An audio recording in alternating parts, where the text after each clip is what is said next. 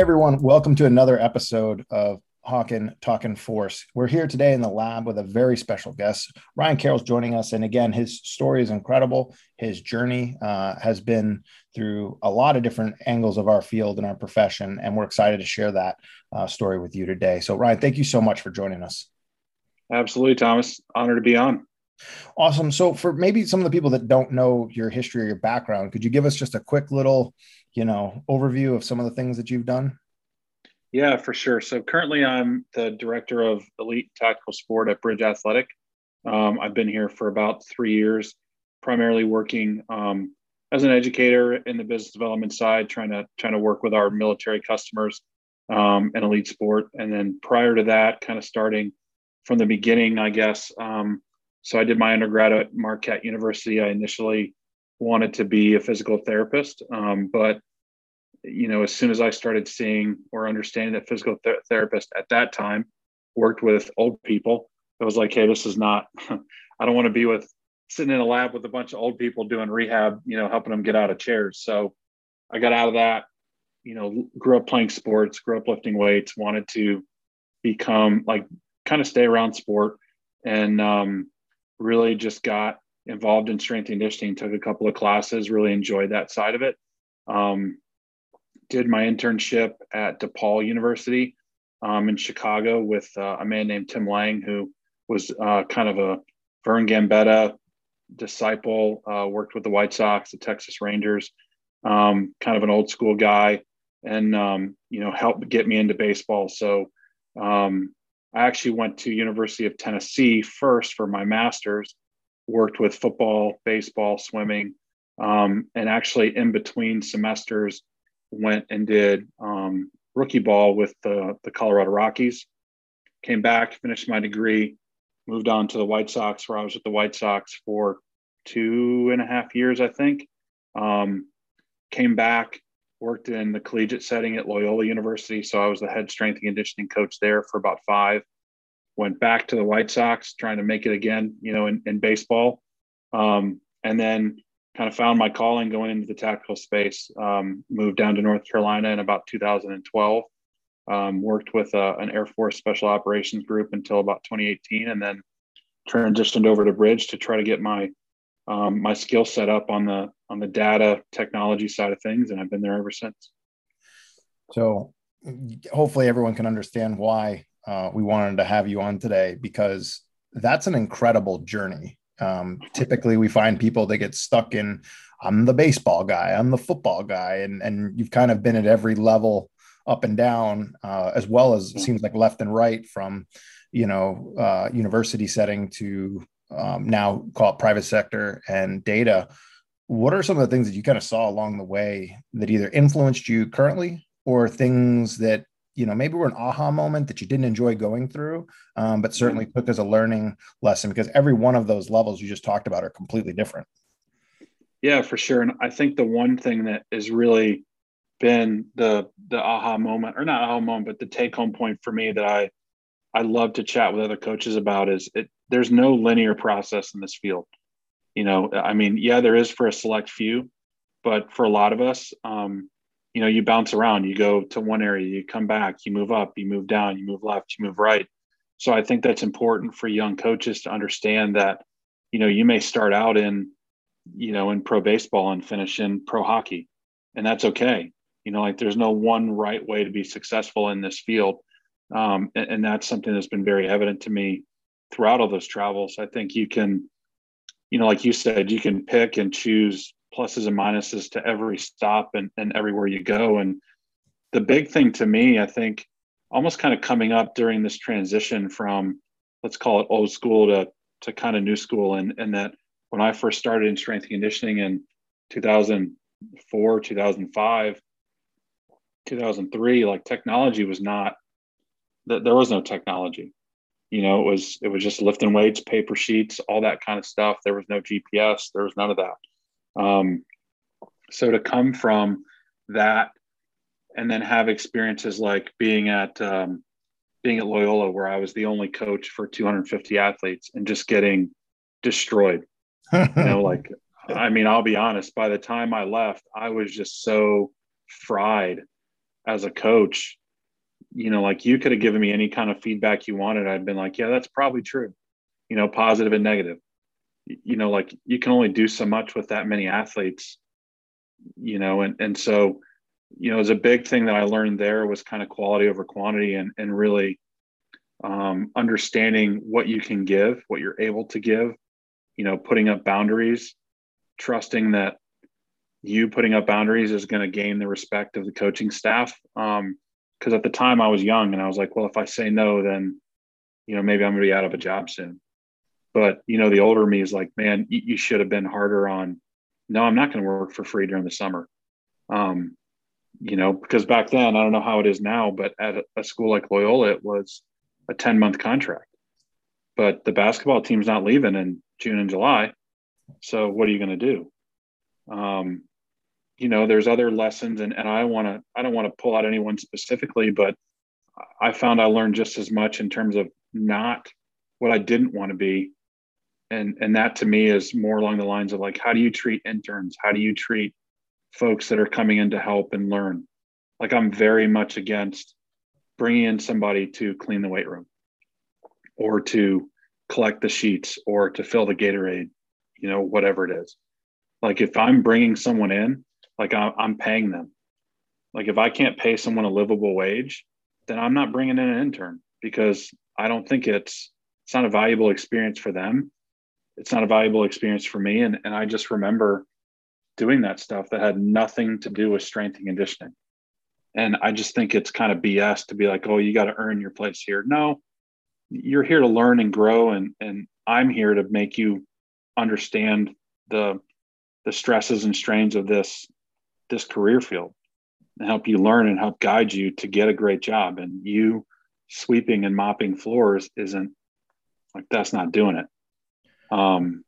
You bring up a great point on that. And I know that, for us, and I'm sure throughout your time as well, you kind of go through those stages. And one of the things we did institute at Yale was a pretty comprehensive internship program. And I just remember people saying, well, how are you going to get people? Yale doesn't have exercise science. And I said, well, we have a brand, we have a way we do things. And again, at that level and at that time, yeah, you might sweep the floor, but I'm also going to spend 40 minutes with you teaching you how to program.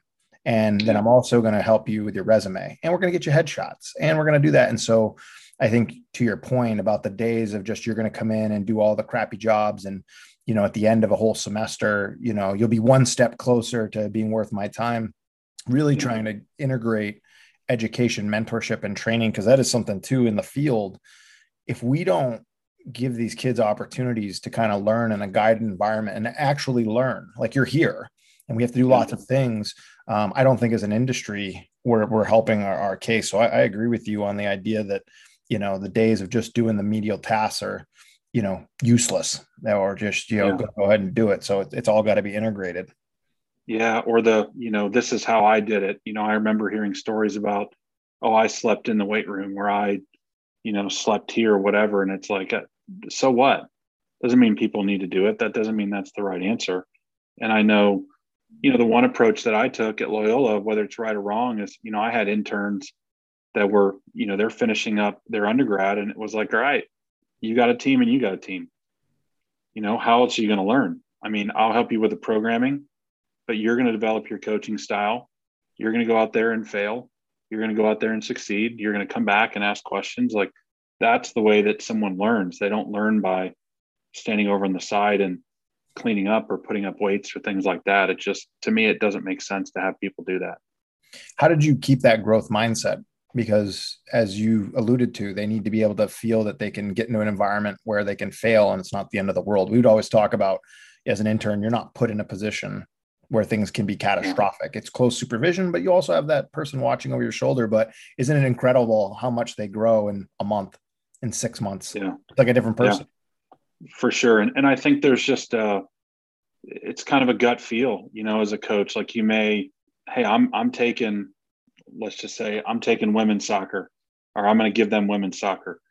Well, number one, I'm going to pick a team that I have a great relationship with that coach.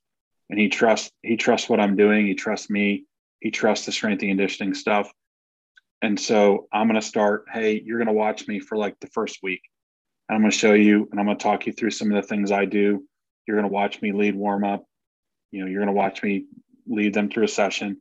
And then we're going to kind of start handing the reins over a little bit. So it may not be, from 0 to 100, but hey, next week you're going to start leading warm up. Hey, next week you're in charge of this session. Like, I'm going to be over in the corner. I'm going to be keeping an eye on you, but kids got questions, I'm sending them to you. And just start gradually introducing them over the course of a couple of weeks to where they're the person that those students know. Hey, I talked to Joe if whatever. And we'll do reviews at the end of the week. Hey, what went well? What went bad? What do you have questions on? Let me see what the programming looks like, so we're not going too far off track. But yeah, I mean, the goal I've always thought is I want that person to turn around and get a great job out of this. I want them to get excited about strength and conditioning and not think, all right, I'm going to be sweeping floors or whatever it is for the next couple of years until someone decides arbitrarily that I've done my time and I can now be a coach.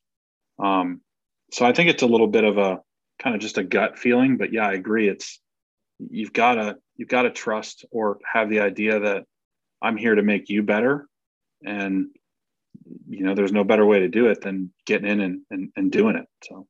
Yeah, I think that fellowship component is basically what you described, of that you're going out there, you're autonomous. It's guided autonomy, but then that reflection. And I can't tell you the number of times things were pretty binary of, I had a terrible week, I screwed this up, or I really crushed it, when really your profession throughout the week is kind of a mosaic. There's some things you did well. There's some things that went as planned. There's surely a bunch of sudden changes that were thrown your way where you thought you were going home at 3, you didn't. The staff had to stay or this, that. And then you also, can take that time to reflect of, as a leader, did I also bring my teammates up? And so you spend up coaching the coaches as much as you do the athletes. And I think, again, there's that normal growth development. Everyone kind of goes at their own speed, but certainly making sure that you're planning that into your development pipeline of anybody that you work with. Yeah. And I think it's also important on some levels to give younger coaches an idea of what they're really getting into. Because, I think a lot of coaches like me, I went in thinking, all right, I'm just going to go work for a pro sports team. It's going to be awesome. I'm going to be with all these pro athletes. Like, no one thinks about the time and how you're there. Let's say in baseball, you're there at 1 o'clock for a 7 o'clock game and you're not leaving until midnight. You're doing that 150 to 160 days out of the year. So, what better way than to give them the opportunity to see, like, hey, this is what you're getting into. This is, you may make 30K the first couple of years. You may make 50K in 5 years. Like, do you want to do this?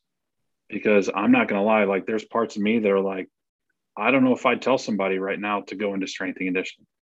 I might tell them to go into physical therapy or something like that, where you can get your CSCS and you can be a strength coach, but you've got another skill set to fall back on, because it's very difficult to do it the other way around. But I think it's important as part of that kind of internship experience that they know exactly what they're getting into, and there's nothing sugar-coated about it, so that they're not disappointed going forward.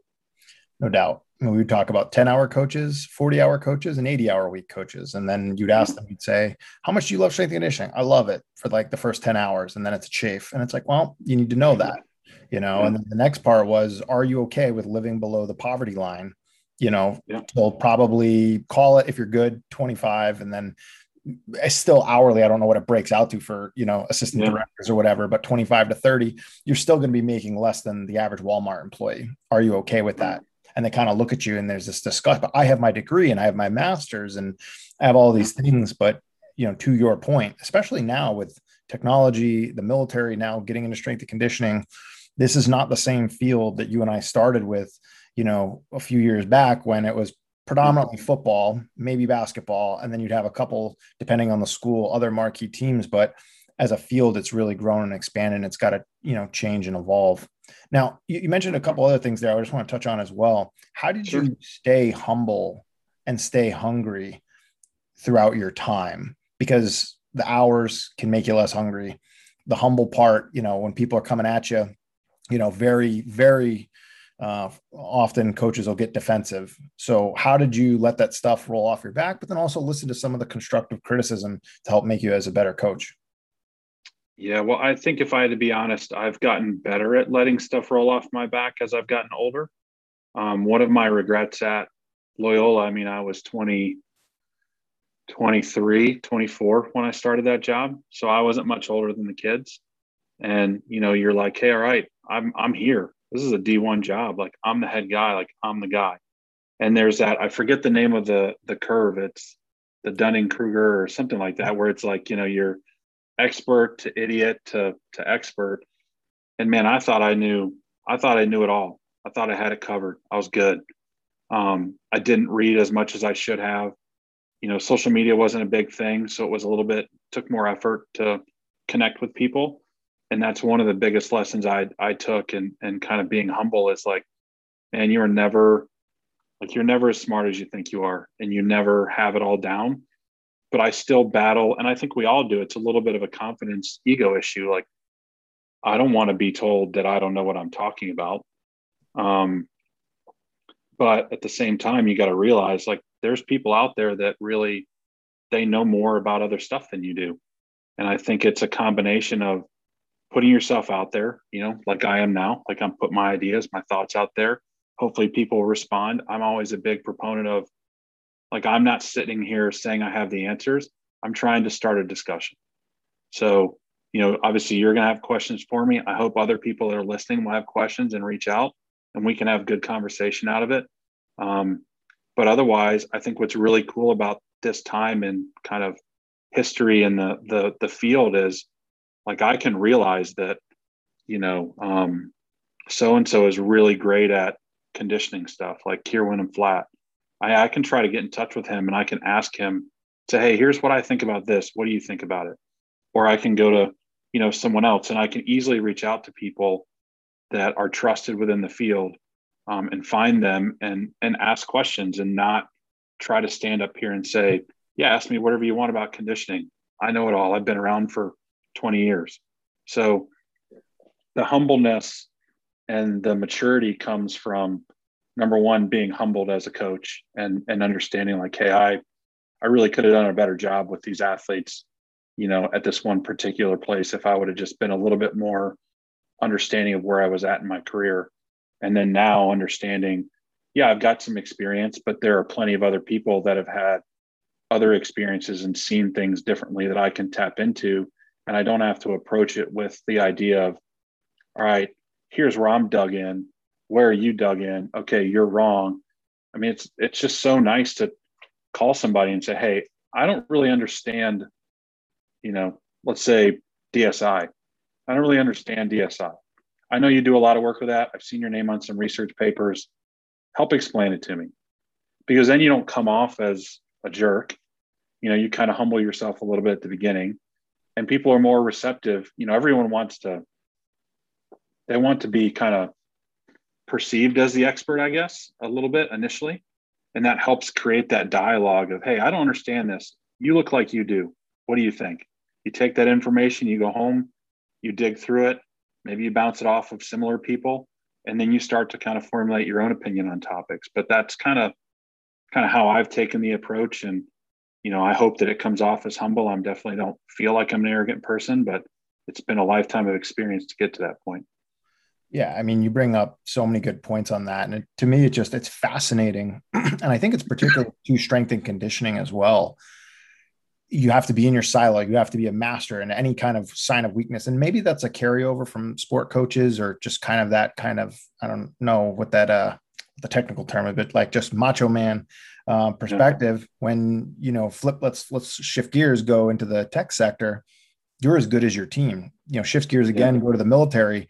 It's the team, it's the team, it's the team, it's the unit. I think back to Steve Jobs when he said, if I'm the smartest guy in the room, we got problems, and I would pride myself at Yale of being like, I am definitely the biggest idiot. I'm just glad that I'm the glue and I can bring people together. And what can my team and what can the unit do to achieve success for it? And trying to, as you pointed out, the ego and the confidence, and then being humble. It is not a static state. I mean, I can't tell you the number of times where someone walk in, you have all those things in your head that you want to say, And you're like, Roger that, coach. I'm with you. But you know what? We're going to do what you say. And the younger version of me would want to tell them. But learning how to do that, I think having grace in the way that you lead is certainly challenging over time, no matter what. Yeah. And I think one thing that I'm learning right now is I'm really trying to kind of understand more about leadership. And to me, then this is just my personal kind of take on it, is I agree with you. Like, I want to be the guy, and I think that being at Bridge has really helped with that. I want to be the guy that, like you said, I know I'm not the smartest guy in the room, but I can easily get in touch with the guy who is on that particular topic. And if someone is like, hey, Ryan, you're in charge of XYZ, I need you to do this. And I'm like, ooh, I don't really know too much about that. I got somebody that I can call that can help get me the information so that I can continue to lead the team in the right way. I don't have to sit here and blindly say, yep, I know exactly what you're talking about. We're going to do X, Y, Z, and let's go. So I think it's kind of about being that center figure of the team that guides the relationships and makes sure that the right person is helping to drive the conversation. And that shifts, from minute to minute, day to day, topic to topic. First day we may be talking about changing our conditioning approach for the coming off season. Well, maybe I got somebody on staff that's really deep in the weeds on conditioning. And so I'm not going to stand here and say, yep, we're going to change from this approach to this approach. It's, hey, let me talk to my team. Guys, what do we think about this? And then, all right, here's the decision. So you're kind of that filter point for the coaches and your staff. And so that's kind of something that's been really interesting to me, is just learning how people, whether it's strength coaches, military, business, how these people kind of see that and utilize those different skill sets in a leadership position. Yeah. And I think specifically, as you talked about, you going over to Bridge kind of opened your eyes. I'm sure there's a lot of data that you have access to now that you couldn't even think about having 10, 15, 20 years ago. You're going to have a team. I mean, you think about, you go to the hospital, you go to the emergency room, you don't just have one doctor. You have one person that runs point, but then you got your specialist. And by the way, that cardiologist knows nothing about orthopedics, and the ortho knows nothing about maybe, endo. And so I think that's, again, if we look at where our industry's headed, you have to be able to pull those teams together. But, on the flip side, how do you, as the point person, not get overwhelmed with data? I don't know what your strategies have been on that or what your thought process is, but it seems like right now there's more data than ever. And I don't necessarily know if that's a great thing for someone who's not prepared. Yeah. And that kind of, I know we talked about this a little bit beforehand, but that's really where I from my version or my viewpoint, when we started, there wasn't a lot of tech out there. Then maybe 5-10 years ago, there's this wave. And I remember things like using Zephyr at the military unit, and people starting to use GPS and, not even the programming software. Like, to me, that came a little bit later, but now all of a sudden I'm looking at, Zephyr can track, I forget how many data points it can collect, but we're utilizing that for a selection event that's lasting over 48 hours. So now all of a sudden I'm pulling a puck that's got millions of data points. And it's like, well, what matters? What doesn't? Like, what do I need to look at? So I think we've gotten to the point now where we're trying to figure all that out and understanding that that's where we're at. And now you've got these systems that are coming in like Hawken and others that are starting to kind of help make decisions off of that data. But I think as kind of a leader, as a professional, there's a whole host of options, and it goes from, hey, I'm going to be a whiz at Excel, to I'm going to go out and get, a big fancy AMS system, and I'm going to have those people help me come up with the graphics and the analytics that are going to help me, to show whatever picture I'm trying to show. Because I think at the end of the day, the goal of all this should be is, how do I justify the efficacy of what me and my staff are doing? And for some folks, maybe that's even, how am I saving the department, the military, whomever, money? And so, I think it's just a matter of figuring out, let's call it like the minimal effective dose for what that needs to be.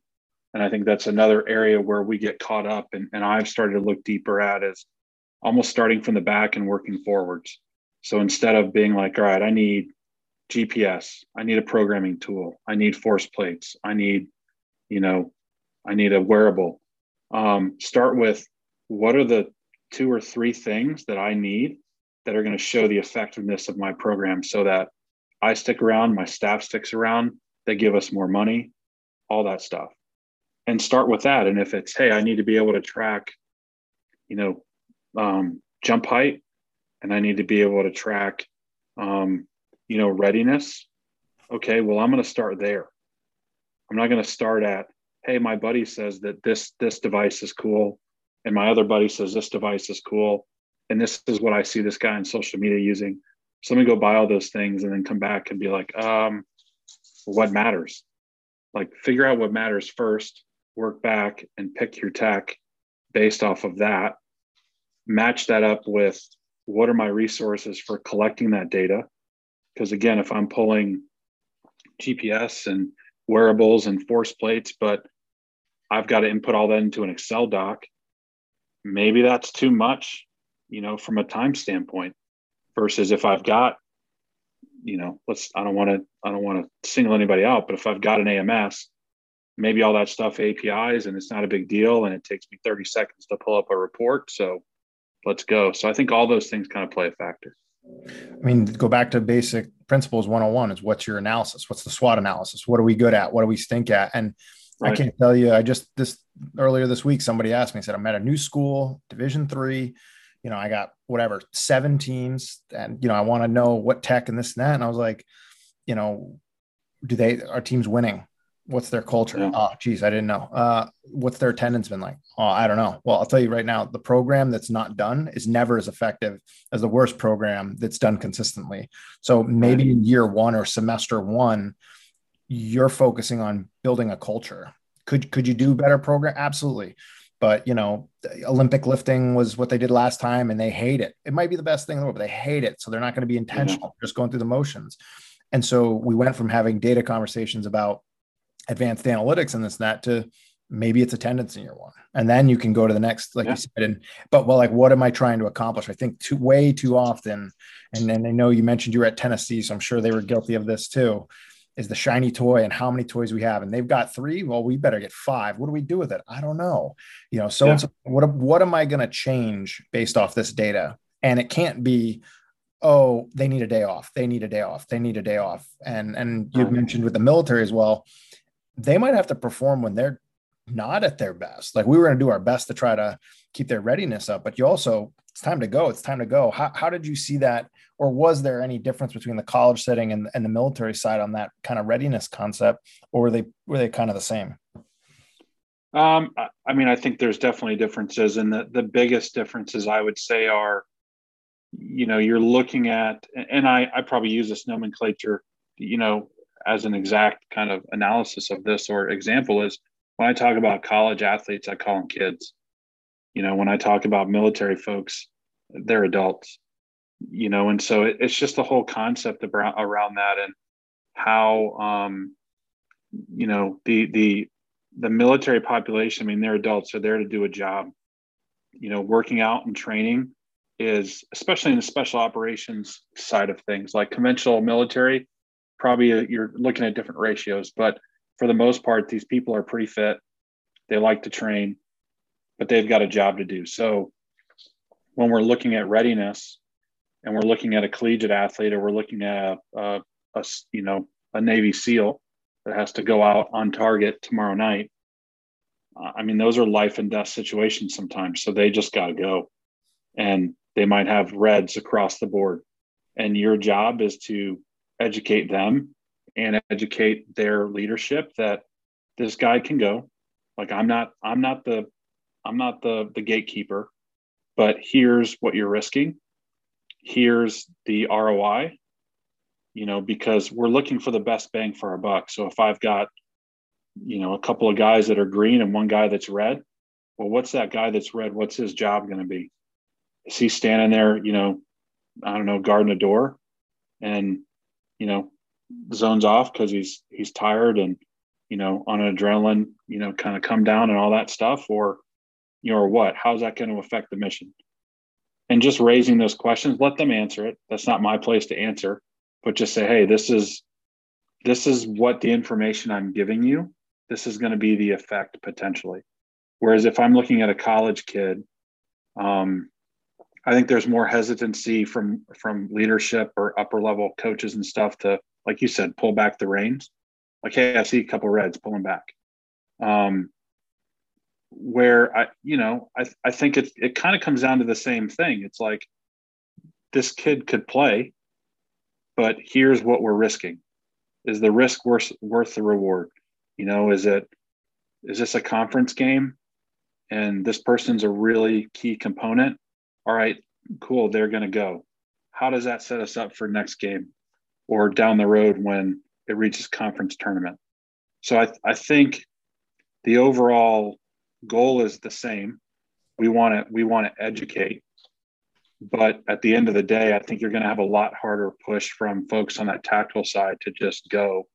Whereas I think on the collegiate side, it's a little bit more flexible, and you're just trying to help them understand where that athlete's at now and where they could potentially be if we continue on course versus if we adjust course. Now, would you treat the data, so individual, whatever your readiness is, you're talking to the athlete and then you're talking to the coaches. Did you present that data the same way, or did you cut it up? Because I do know for specifically at the school I was at, guys were very analytical and the ladies are very analytical. And sometimes the day before a game, you don't want them knowing that they're at 87%. And that can also put them in a worse headspace than maybe their physical space.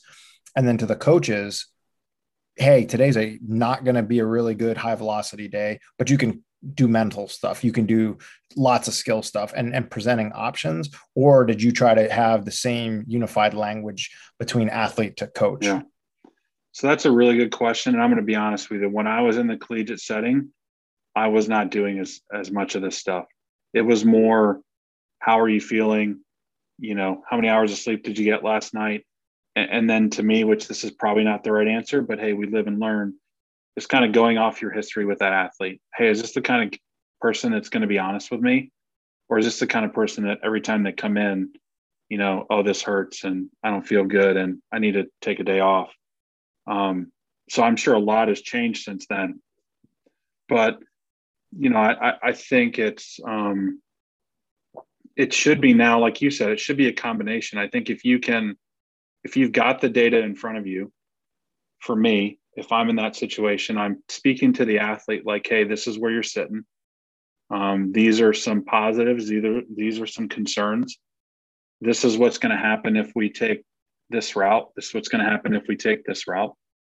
And, here I'm giving you that information so that you can digest and understand it. Because ultimately we want them to become better at understanding their own body and how they feel and the effects of different stressors on their life.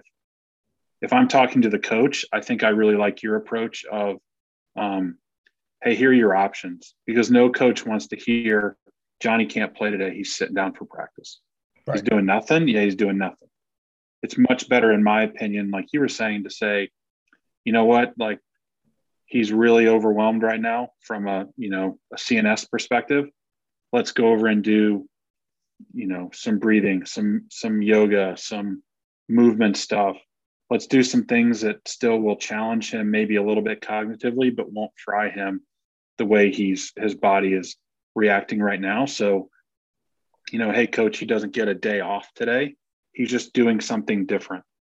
And I think that goes back to the relationship that you have with the coach and that sort of thing, because, there's some coaches, you even give them that and they're like, no, he's practicing, because they don't see the value in what you're bringing and changing their course a little bit.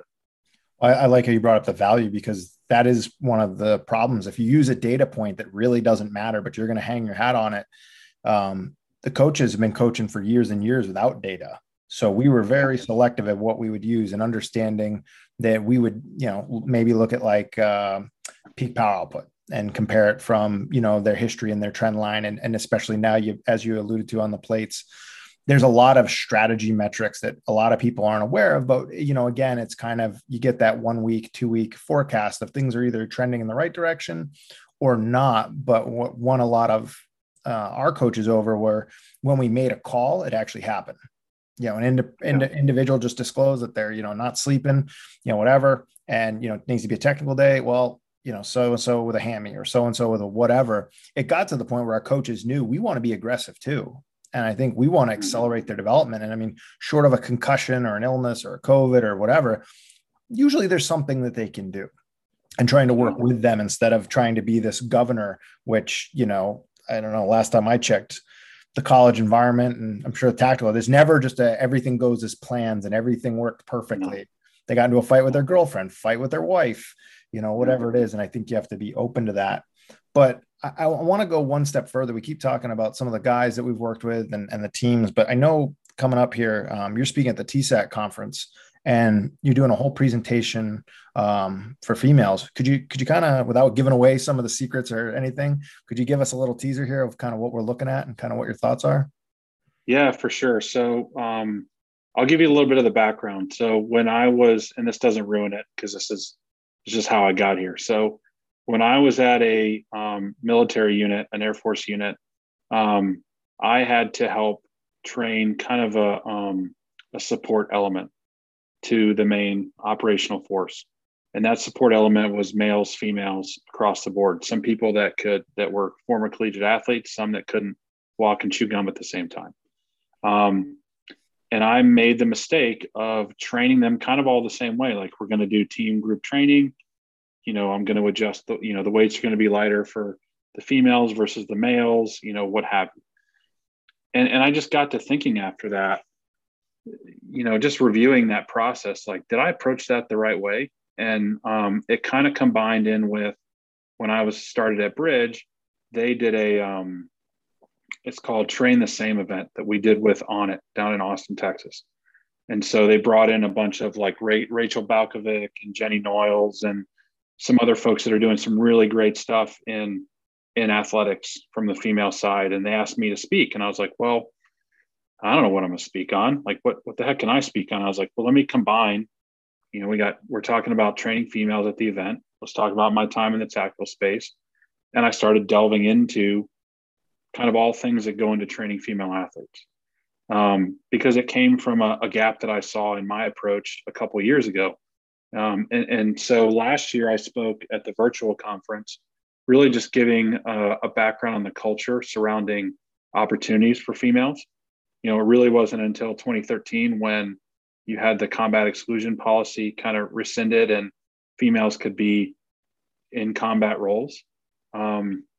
So there's been this slow, steady transition. And even though that's been lifted, it's 2021 and we're not seeing a whole lot of females come through and given those opportunities. And so as we go through this larger culture change around the military, I think it's really important that strength and conditioning coaches contribute to that culture change in the appropriate way by understanding the physiological needs of the female soldiers so that we can be a part of the solution instead of part of the problem.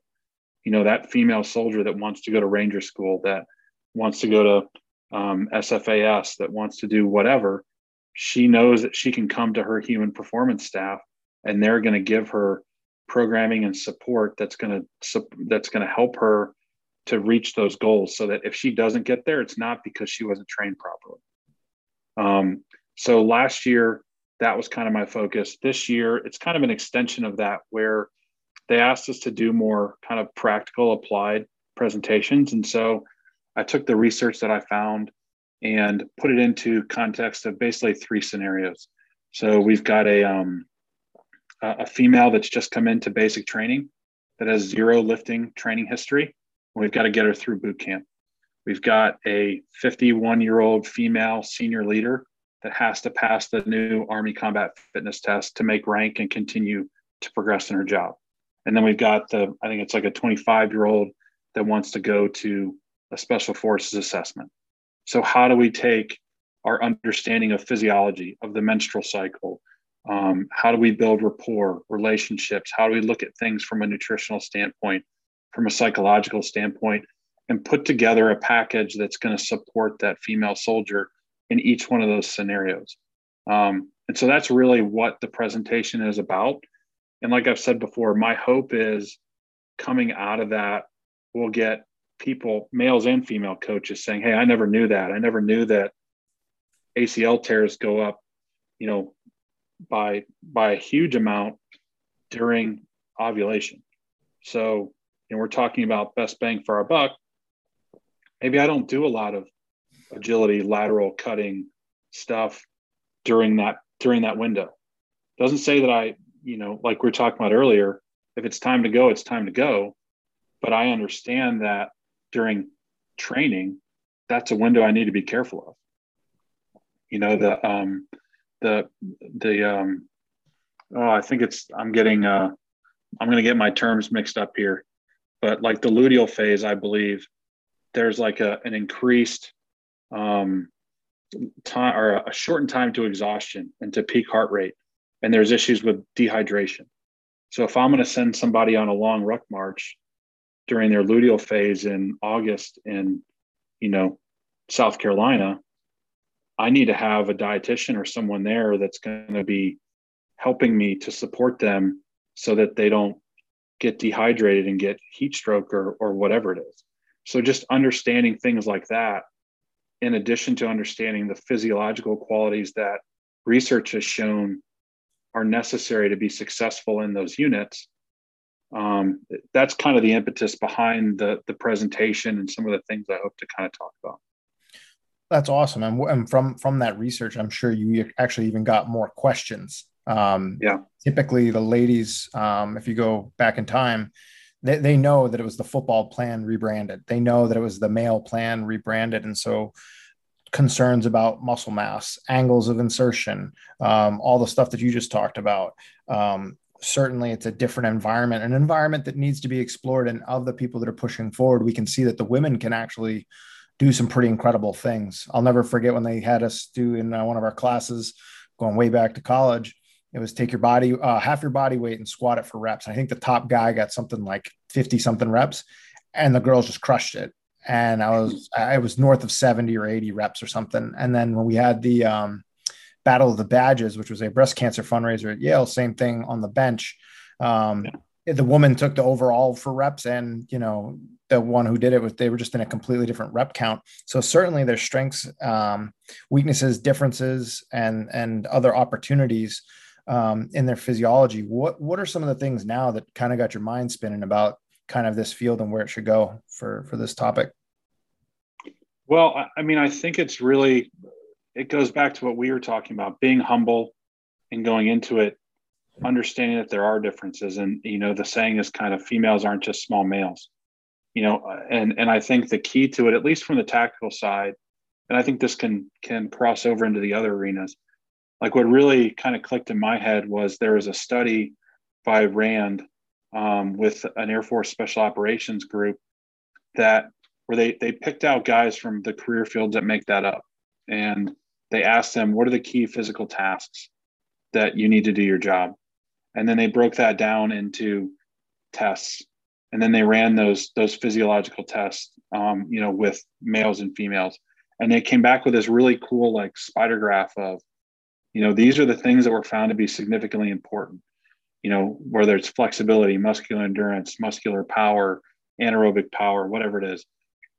And there's a great spider chart that shows for each one of those different career fields, what's more important. So now what I can do is, like, those are the answers to the test. So what I can do is kind of start from there and work backwards and say, all right, let's do some testing on you. All right, you're really bad at, at power. Like your counter movement jump is terrible. All right, well, I know that, that's going to be important for you to be a successful Green Beret or whatever, because now I've got this research that shows me that. So before, when we were kind of flying blind, both out of, let's call it ignorance to not do your homework, which was my fault initially, but also tactical was kind of new and there wasn't a whole lot out there on what are the physiological variables needed for success. Now I can meld those two and say, all right, I understand what's going on that's different from male to female. I understand the difference in load carriage on a male to female. And I understand the qualities that are going to be necessary for them to be successful. So let's start marrying that together so that these women, when they get there, they're standing shoulder to shoulder with the men and they're able to compete. What are your thoughts for someone who maybe, you keep highlighting some of the research for the tactical space? What are some recommendations for, say, a coach listening that's working with either their high school population or their college population? What are some studies or other insights for them to go get some information from? Man, you are going to put me on the spot with that one. Honestly, I'll have to get back to you. It was like my approach really was I sent a message out to Travis Triplett because she had just done a presentation on female athletes at Duke University that I attended. And I was like, hey, if you have anything that you just got done looking at the stuff that you could send me. And she sent me like 8 or 10 articles. And from there, there was the Bill Kramer study that you talked about before. This RAND, like you can look it up, it's RAND, this RAND study on Air Force Special Operations and what they do. There's one that I saw that really was a lit review. I can follow up with you after this exactly on what it is, but it's basically a lit review of the differences in physiological characteristics of male and female soldiers, everything down to like iron deficiencies and stress fractures and how they wear the weight of a rucksack. Because, one thing that I never knew is like all that gear is traditionally fitted towards the male frame. So females aren't even getting to step into equipment that's designed for their bodies. Oh, wow. And then we expect them to compete on the same level. And we wonder why there's more musculoskeletal injuries, here versus there. That's pretty self-explanatory once you realize that they're wearing rucks that are made for bigger, broader shoulders, higher center of mass, all that kind of stuff. But, those are some of the research articles. And again, I apologize. I can't give you the specifics right now. Maybe I can come back and we can, we'll make sure the specifics. We'll touch base and we'll make sure we put these in the show notes for you guys so that way, as we go through it, we'll make sure that you can see access to it. I think that's so important. As you were just explaining that, the couple of things. One, yeah, you did your homework, but two, you also reached out, and being able to have industry where you can actually reach out to people, to experts, like we were talking about earlier in the show, that's so critical. Because for whatever you felt, oh, I don't have the answer, I got to reach out to this person. If you hadn't, I don't even know how many soldiers wouldn't have benefited from that. And so coming back to that kind of core ethos, it really says a lot about you and about what you've done in your profession and culture.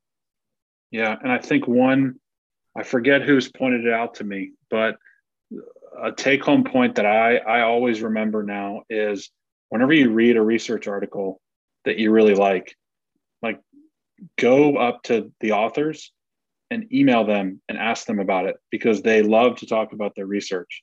And if you have any questions, or you're just like, hey, I thought this was really great, like that's a great way to one for networking, and two for just diving deeper from that 4 or 5 page article with somebody. A lot of times earlier in my career, I walked away from a research article like, all right, cool, abstract, conclusion, done, got it. But there's so much more you could do with that, just by looking at those authors and checking back in with them. That's a great point. Well, kind of, we all wish we could go back. I'm sure there's things you would have told yourself on day one. The landscape has changed. Certainly it's different. But now as you shift into your role here of no longer being the new guy in the field, what would you tell that young coach who just got their CSCS, just finished their master's, and kind of any of these things, is that we need to learn from our history. I think oftentimes when we want to look forward, we should spend twice as long looking back, because there's so much institutional knowledge within a field that's still in its infancy. What would you tell the new coach coming up, what they should be thinking about, or just kind of any pearls of wisdom? Yeah, I would definitely say you've never got it figured out. It doesn't matter what you think, you do not have it figured out. That's one thing that I always look back on as a big regret. We talked about it earlier, was having that opinion when I was younger, and not taking the opportunity to really reach out and discover more when I could have. I think Another thing I would go back or just advise young coaches on is, I meant to circle back to it, but we didn't get a chance. I think coaching is very similar to what we ask of our athletes. So we all talk about not wanting to be the, the soccer guy or the baseball guy. Same way, like we don't want our kids growing up being like, hey, all my kid does is play soccer. There's a lot to be learned from bouncing around to different environments and being kind of a jack of all trades, master of none. Um, you can definitely like crisscross and use that to your advantage. Like for me, it'd be very easy for me right now to step up at a tactical event and speak on technology. But training female soldiers is something that's just very interesting to me. It was an opportunity to learn about something different. And I can always come back and talk about technology. So don't feel like you need to be pigeonholed in your career choice, in your career path, in what you choose to learn about, to educate others on. Like you can always circle back and weave in and out. So that would be another thing that I would tell young coaches is don't look at it as a linear experience.